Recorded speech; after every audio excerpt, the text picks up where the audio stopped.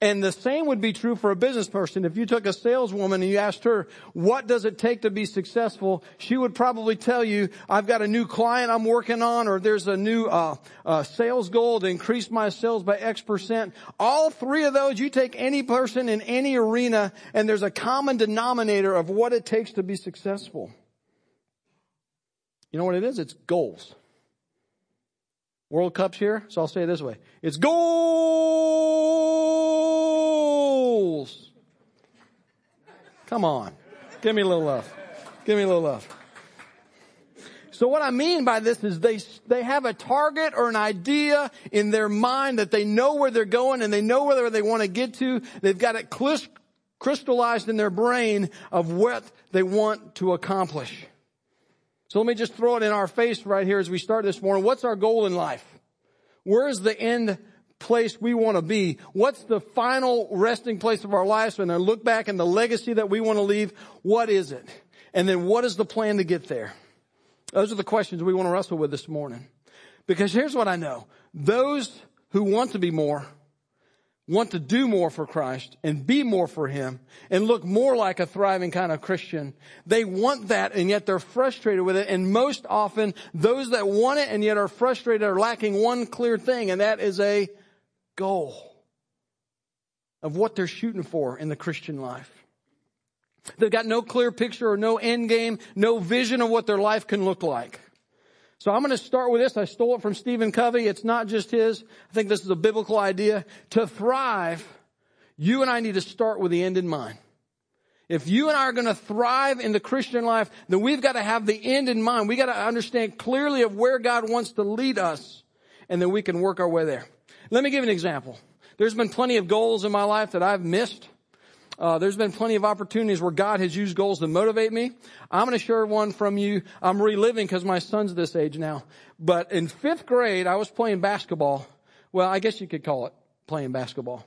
And in the rec league, the coach had all 5 of us playing defense. But then when we went down and had the ball, the 4 other teammates would go and run the offense.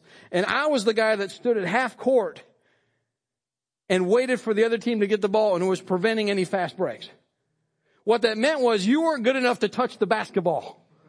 That's what the translation was. And just picture, this is what my game experience was. I loved defense at that point because I got to move and do stuff. And then when we had the ball, I'm like looking around the crowd. Holy cow. This is embarrassing. This is really awful. And so we moved that summer. We moved a lot growing up. And my parents said, they always asked, what do you want in the new house? And I said, I just want a flat driveway. I want a flat driveway where I can practice basketball because I don't want to relive that experience again. Well, they found a house with a flat driveway. And I dedicated myself from 5th grade to 6th grade. The entire summer, all I did is I ate and I slept and I played basketball. Hours and hours and hours. My goal was to no longer to be the guy that didn't get to touch the ball. That was my goal. And that one vision, that one embarrassing season was all I needed to get a clear picture of where I needed to go. And I went from being the worst player on the team. I scored 0 points that year. It helps if you touch the ball. To being the leading scorer on my team the next year. Because God motivated me with an end vision of where I needed to be, and it moved me forward. Guys, the same principle applies to our spiritual life. The same thing applies. If we get enough pressure to say, listen, there's a better end product than where we're heading to now, then God can use that to change our lives. If you've got your Bibles, turn to 1 Thessalonians chapter 3. We've been walking through this book, and this book has got so much rich stuff on how to live this Thrive life, doesn't it? So we're going to pick up in chapter 3, starting in verse 10, and let God's Word teach us how we too can start with the end in mind. And this is what he says. Paul's writing to the book and to the church in Thessalonica, and he says this: night and day, we prayed most earnestly that we would see you again and supply what is lacking in your faith. He's saying, listen, in order to thrive, you don't just have faith. He said, you have faith. You put your faith in Jesus Christ. But if you're really going to live the Thrive life, you got to add something to faith. I can't tell you how many people I talk to, not just in the community, but in churches that say, hey, listen, I got saved X amount of years ago. I got saved in VBS. Hey, I came to a relationship with God at this date. And then the end of their story stops right there. They've got nothing to add to the narrative other than God saved me and I'm waiting for him to come back and get me. Can I tell you there's so much more to thriving in the Christian life than that being the end of the story? The question ought to be, well, what is God doing in your life today? What's God doing now? He's not passively waiting for you to step into heaven. He's got things for us to do and to be today. Today. So Paul says, listen, you need to add to your faith, to be moving towards a goal, but not just any goal, to the right goal. So Paul lays it out for us. He continues in the passage here. He's going to make it crystal clear what the goal ought to be for you and I. And this is what he says. Skip down to verse 13. He says this. May he, talking about God, may he strengthen your hearts so that you will be blameless and holy in the presence of our God and Father when our Lord Jesus comes with all his holy ones. He's saying, listen, I want to give you a picture of what the end product of your life and my life, the goal that you and I ought to have is that we will, remember we referenced this a few weeks ago. Paul's still talking about this. He's saying, envision yourself standing before God the Father. And we will all be there one day. He said, envision standing there before God the Father. Remember we talked about who's going to be with you because you're influencing your life. Now he's saying, listen, imagine you're standing there before God the Father and you can feel confident and clean and blameless in his sight. Wouldn't that be a great way to live your life? He's saying, listen, in order to thrive, you got to start with the end in mind. And guys, the end of this life, that's it. That we will stand before him. And he wants us to be able to stand there with confidence and a clear conscience. Now, does that mean we'll never sin? No. Does that mean we'd have nothing in our closet? No. Does that mean we would just live a perfect life from this point forward? No. But what it means is you found the desire to follow God so compelling that it became the all-consuming passion of your life. That's what it means. See, God's goal for your life, whether you realize it or not, is for you to thrive. And for me to thrive. For us to be, like the scripture says, to be blameless and holy in the presence of God our Father. God wants for us to leave a legacy of lives changed when we move on from this earth, that there will be a lasting impression on the lives of other people. God wants that for you and I. And God wants that for us. And so he tells us, listen, start with the end in mind. Think about what it's going to look like when this life's over. You got to start with the end in mind to thrive. So here's cool. This is a cool thought. You start there, and then what you do is you reverse engineer your life from that point. Does that make sense? Reverse engineer means you take something that's a finished product and you break it apart and you figure out how it works because somebody's already made it. That's reverse engineering. The Chinese are great at it. We invent something, we make something, they take it, they make it cheaper. And then they start making it. That's reverse engineering. Let me give you a better example. My son's into the Terminator movies. I don't know how he started liking Terminator. You know, the Terminator, right? All right. So the Terminator was reverse engineered. Cyberdyne Systems, right? They found the Terminator arm and the chip, and they took the arm and the chip and they reverse engineered and they started creating what? Terminators. Come on, y'all. Terminator. That is Arnold, yeah. So God's saying, listen, start with the end in mind. You start with the Terminator and work your way back. Start getting a picture in your mind of what, when you're standing there before the Father and he's talking to you and he's loving on you and he's telling you how proud he is of you. You start with that picture and you start working back and start deciding what decisions need to be made today and this week and this month and the direction that your life's going to be so that your life will end up where you want it to be when you're standing before him. We do this already. We do this with our finances. This isn't completely foreign to us. We say, I heard a lot of people say, hey, I want to retire by the time I'm 40. I'm like, good luck. I'm 42. I want to retire every time I'm 50. I want to retire every time I'm 60. Okay. Well, if you're literally legitimate about that kind of a statement and that kind of goal, then what you do is you start reverse engineering your finances to get to that point, don't you? Well, I've got to save X amount of dollars this year and at this rate, and if I do that for 20 or 30 years, then if the market stays the same or this stays the same, then I'll end up with X amount of dollars and I can live on that for the rest of my life. That's reverse engineering your finances, isn't it? Anybody done that? That's what I thought. FPU class is coming up in the fall. You should take it. I should too. See, the same concept is true for us spiritually. I think it's okay to say, hey, God, where do you want me to be when this life's all over and I'm standing before you? What are the kind of things do I want to hear you say to me? What kind of person do I want to represent before you? I'm going to challenge you guys. I believe this passage is challenging all of us. What do you want God to say? And what do you need to change in order to hear him say that? What do you want to hear God say to you when you're standing before him?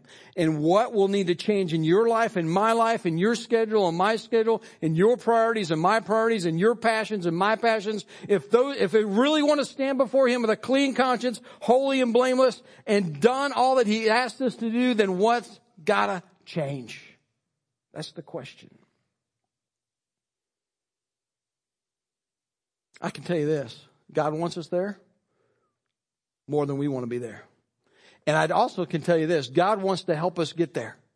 There ain't a single one of us that are going to get there by trying hard. There isn't a single one of us that are going to get there because we're really disciplined. There's not a single one of us that are going to get there by self-effort. What it takes is a cooperation on your part and my part to move and groove with the power of the Holy Spirit and let him influence our lives. And if we let him do that, then we'll end up where he wants us to be. Let's keep reading. God wants us there. Here's how we get there. As for the other matters, brothers and sisters, we instructed you in how to live in order to please God, as in fact you are living. Now we ask you and urge you in the Lord Jesus to do this more and more, for you know what instructions we gave you by the authority of the Lord Jesus. See, here's what's going on.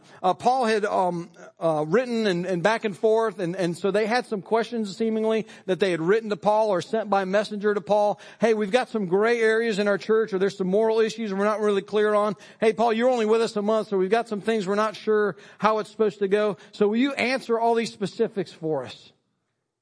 And you'll notice in the text, Paul doesn't answer a single one of those specifics. Paul doesn't get in all of the details of living the Christian life. He doesn't go case by case and yes, they're right and yes, you're wrong or all this back and forth. He says, listen, I'm going to give you a credo. I'm going to give you a principle. I'm going to give you something to live by that can never go wrong. I'm going to give you a code to live by. He says, does it please God? Listen to what he said there. As for the other matters, brothers and sisters, we instruct you in how to live in order to please God. He's saying, listen, this is the only thing you got to worry about. This is the only question you've got to ask. If you're going towards the goal, then this is the one code, the one motto, the one thing that will keep you on course every single time. And it's the question you and I have got to learn to ask and listen to the Holy Spirit when he asks us, is when he says, hey, does this please me? Now, that sounds really simple, doesn't it? I mean, that's it. Does it please God? That's a very simple concept to understand, and yet I know very, very few of us that live by that motto. And it might cause us to ask questions like this. Well, how will I really spend my time if I'm trying to please God? What am I going to do with the resources and the time and the talents God's given me if I really want to please God? Or I might say things like this. Well, I used to say, well, it's really not that bad of a thing to do. But the question that might be resonating in your head at that moment would be, but does it please God? Nobody's going to know. Nobody's going to find out. There's no real victim here. So I'm going to continue down this road. But does it please God? See, that's really the defining question for you and I if we're going to thrive, is we start living by that motto. We start living according to that principle, that one ideal. That's the one goal. Remember the businesswoman and the mother and all these people, they have a goal, and the athlete has a goal. Listen, our one goal, if we're going to live the Christian life, is, does it please God? And if we can live by that one thing, we will end up, that end vision, we will find it, we'll achieve it by the grace of God. We'll be there. I call this the thrive moment. I consider this like the defining moment in someone's life after you've accepted Jesus Christ. This is it. This is the one moment. You remember the circle I drew a few weeks back when we talked about kids and infants and children and adults and parents, spiritual maturity growth in that circle there? And I said the line going from being lost and dead in your sins and finding life in Jesus Christ and become a babe in Christ, that is the critical line, right? That separates those who go to heaven and those who go to hell. And by putting your faith in Jesus Christ, it's the single greatest decision you could ever make, by trusting Him for your sins. Then the next greatest line you could ever cross is going from a child to an adult. From caring solely about your own needs and your own wants and your own desires to starting to put something else ahead of that.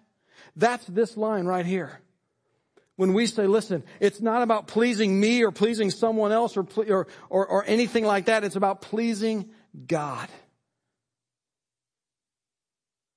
That's the line. That's the defining moment. That's the thrive moment. I think about people in the Bible. Their goal is to please God. See, the thrive goal is to please God first above all things. I think about people like Noah, and you think, how could Noah hear something from God and then for 100 years build a boat, though there's people ridiculing him and misunderstanding him, and he's faithful to the task for 100 years. How could he possibly do that? And then I think about Daniel. He says, listen, I'm going to keep praying even though the edict said not to pray, and I'm going to follow God. I'm going to do what pleases God, even though it might mean I get thrown into a lion's den or a fiery furnace. How could Abraham take his son when God said, go sacrifice him on Mount Moriah? How could he go to the place where he was willing to do that? You could go on and on in the biblical examples. Obviously, the ultimate one is, how could Jesus Christ willingly and sacrificially lay down His life, being tortured and killed on our behalf? Here's how they can do that. They've already decided. They've already decided. Those weren't spur of the moment decisions. Those weren't day of decisions. That wasn't like finger in the wind and I think I'll go with God and please God this time. They had figured out long before those moments of crisis came, those moments of decisions come, and believe me guys, we don't get to pick when they come, they just come. They had decided long before the moment of truth that were going to live a life in such a way that they were going to please God first. And if they're saying, listen, I'm going to please God first, and then whatever the consequences may be, I'll take them. Whatever the pain that may come because of that, I'll take it. Because I've already decided I'm going to please God first and foremost in my life. And when we make that choice and we have no exceptions to that rule,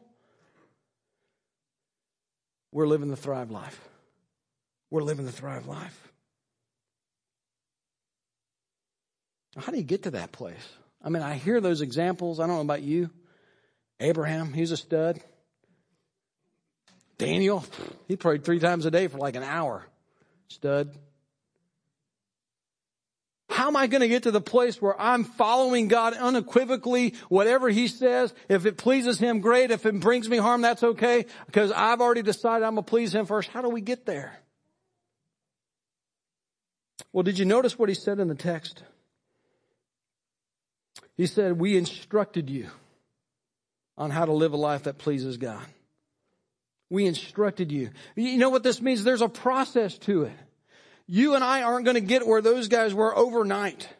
God's saying, listen, this is a lifelong journey. And if you will commit yourself to instruction and the discipline and the humility to follow God day in and day out, then there's a process that'll take place as we submit ourselves to the authority and will of God, that He will work it out in our lives over time. Through pain, through crisis, through turmoil, through good times, through bad times. God says, I'll work it in you if you're open to the process. We all have to be taught it. It's not instinctive for any single one of us. I've heard so many people, well, I just follow my heart. I just follow my conscience. That's baloney. That's a bunch of junk. This heart and those hearts are instinctively and naturally wicked, selfish. God says, listen, the Thessalonians had to learn this, and you and I have to learn this. We have to be taught and instructed on how to live this life. You let the Spirit of God and the Word of God and the people of God all collide into one beautiful growth process in your life. When God says, hey, I want you to do this, and it's clear in His Word, you do this or you don't do that, you say, well, He said it, it's done. And when the Holy Spirit says, hey, I want you to go do this, or I want you to stop doing that, and it's clearly the voice of God, you know what you do? You do what He says. And when you get around other believers and they're living a certain way and you go, you know what? I think that pleases God more than what I'm doing pleases God. Then you adjust your life to what they're doing. That's what it looks like. And I tell you what, that is a messy, long process. I mean, it has taken a long time, and I've still got a long way to go.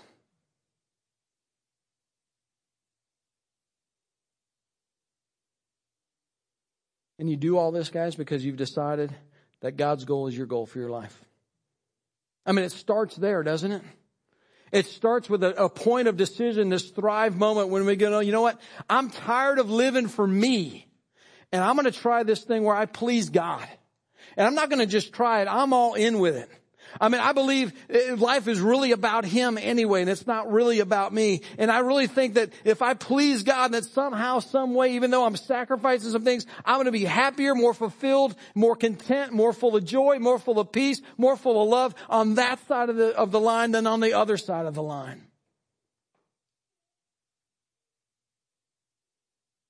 So we said the thrive goal is to please God first. Can you make it your goal? Well, I make it my goal to please God first. I mean, that's really what it all comes down to. And I can tell you, this is a commitment like you make a commitment to pay for your mortgage. We made a commitment to pay for our mortgage 8 years ago. That was a big decision. That was multiple thousands of dollars decision. And then every month I got to go back to that decision and say, I'm in again. Don't I? A decision to say, listen, I'm going to live to please God and not myself. It starts with one signing on the line. I'm all in. I'm committed to this. I'm going forward in this. This is what I'm about. And then it takes a daily sometimes going back to that decision and say, you know what, God, I'm still in. I still want to please you today. Man, I may have blown it yesterday. I might have let you down bad yesterday, God. But today, God, I want to live to please you. I want to live to please you. We don't learn that watching TV. We don't learn that being lazy. We don't learn that by osmosis. We don't learn that by just it coming to us in a dream. I wish it was that easy. It takes some effort on our part. And can I just challenge you? We've got a small group that meets here through the summer on Sunday mornings at 9:00. It couldn't be more convenient. If you're saying, listen, I want to step into that. I want to start pleasing God, but I need to get around some of the people of God. There's a flyer in the hallway on that black table. You need to take one and show up next Sunday morning at 9 and start the process of letting God, you putting Him first. You know what I love about this passage? It shows us that not a single one of us are done. Did you hear what he said? He said, listen, we want you to instruct you in how to live in order to please God. In fact, you are living.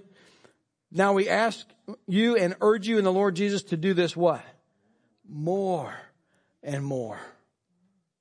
Here's what I know. I can please God more with my life than I am today. I know that to be true. If you come and live with me for a day, you know that to be true. I can please God more today than I'm pleasing Him right now. So what that tells it, when we say in our cards and we got it on signs, and I really believe it is really the heartbeat of this church, is there's no perfect people allowed here. That's because we're all more and more mode. We can all learn to please God more and more. That God isn't done with a single one of us. He's roughing off, He's cutting off, He's smoothing off bumps and things that are just ugly in our lives. if we let him. You know, sometimes I get to see things you guys don't, and it's really a joy to see them. And so I get to share these with you. We have a real passion to reach 3 groups of people and help 3 groups of people in our community. That's marriages and families. That's one. That's students is the second one. And then thirdly, we want to help people that need recovery. And that's just been a passion really for about a year at our church's heart. And we're making plans. We're starting ministries. We're doing that. Well, one of the things that we're doing is starting a recovery ministry. And so you guys don't know this, but there's been a small group of people that have a very clear picture of what the end looks like. I mean, there's a real calling in their lives. And when they stand before God one day, He's going to say, listen, you were used to help people that needed recovery, to break free from addictions and problems and issues in their past, their codependencies. And so they've already kind of got a picture in the mind of what's going to happen on that day, right? At least a part of it.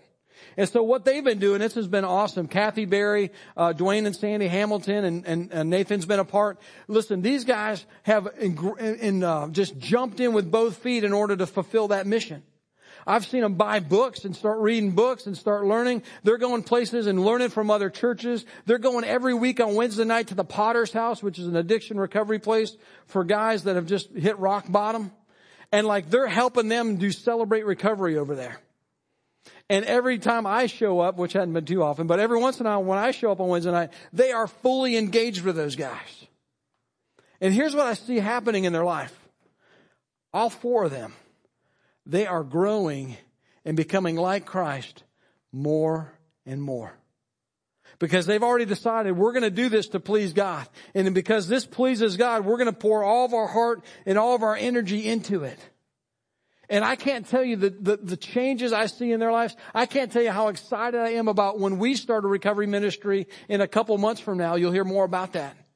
The lives that are going to be impacted and changed because they were willing to say, you know what? This is going to please God more than myself. The sacrifices that we'll have to make in order to get this thing off the ground. The effort and the labor and the struggle in order to deal with messy lives.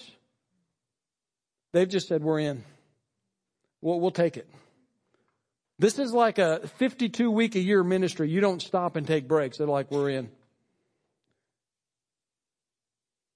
And I can't help but think that's what it looks like to thrive. That's what it looks like to thrive. So I just want to ask, as we start to contemplate where we are in this whole thing, have you had a thrive moment like that? Have you had a defining moment like that? Where you said, listen, I want to live to please God. I'm not going to choose me or my boss or my spouse or anybody else anymore. I've decided I'm going to live to please the one from now on. Have you had that moment? Decide today.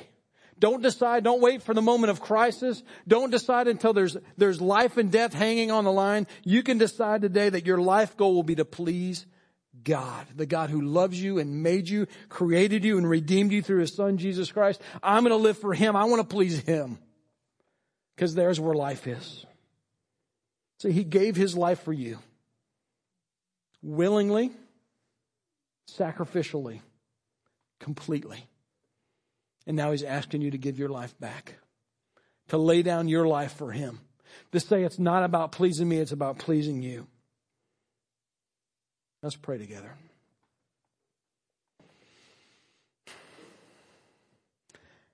God, you want us to make this decision. God, you've asked us to live a life that pleases you. But see, here's the thing, God. We recognize that it's really not so much for your benefit as it is for our benefit. That a life that is decided to please you is a life worth living. It's a thrive kind of life. It's a life without regrets. It's a life without shame and condemnation. It's a life without the burden of sin weighing us down day after day. When we say yes to you and I want to please you and I believe Jesus died for me and I want to step into that and live my life for Him, we get so much and we have to give up so very little. So, Father, I believe you got people in this room that need to make that thrive decision today. They've been hanging on to something. They are addicted to controlling their own life. Or there's a habit or a hang up they've been unwilling to let go of. But God, today you've made it clear it's time to let go. And it's time to let you.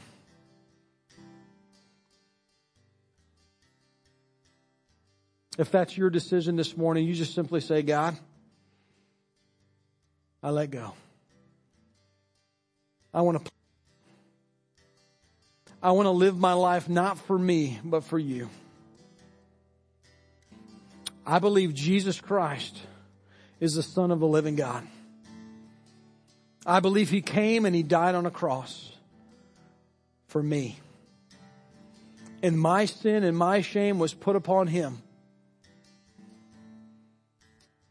so that I could be set free. And I put my faith in Him. God, now as I journey with you, make me the man, the woman, the teenager, the child that I was created to be, to thrive as I live for you. In Jesus' name we pray. Amen.